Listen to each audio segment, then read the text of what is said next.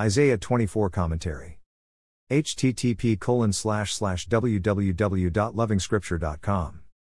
Probably tired of sampling individual peoples for judgment, and having a fruitless search for righteousness among the world's peoples, groups, and nations, Isaiah visits the entire earth.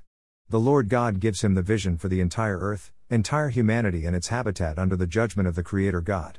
And it's not good news. Wickedness isn't a localized problem. It has a global scope. So is judgment. So is the compassion of the Creator God. In the midst of judgment, Isaiah sees global righteousness. It is the kingdom of the branch, Emmanuel, the Son born to us. From the ends of the earth, we hear singing, "Glory to the Righteous One." Verse 16. It should be every saint's album, a single sung constantly. Heaven heard the saint and reported it in this chapter. But Isaiah is still worried about the rest. The world has defined vulnerability as follows: laypeople, workers and not owners, nobodies and not celebrities, beggars and not bankers, have-nots and not haves. But when the Lord shows up, all these lines disappear. Only the rule of the Christ in an individual's life matters.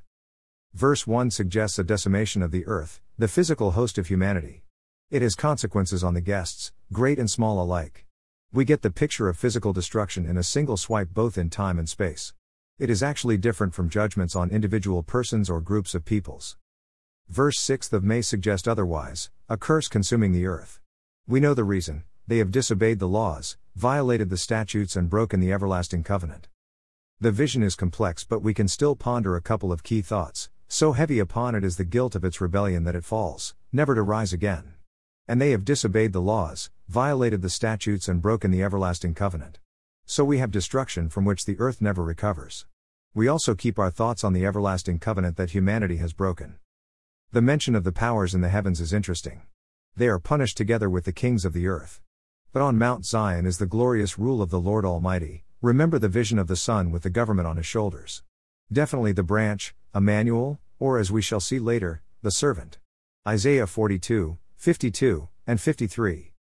Probably the book of Revelation is repeating the same thought as Isaiah when it talks about the 24 elders.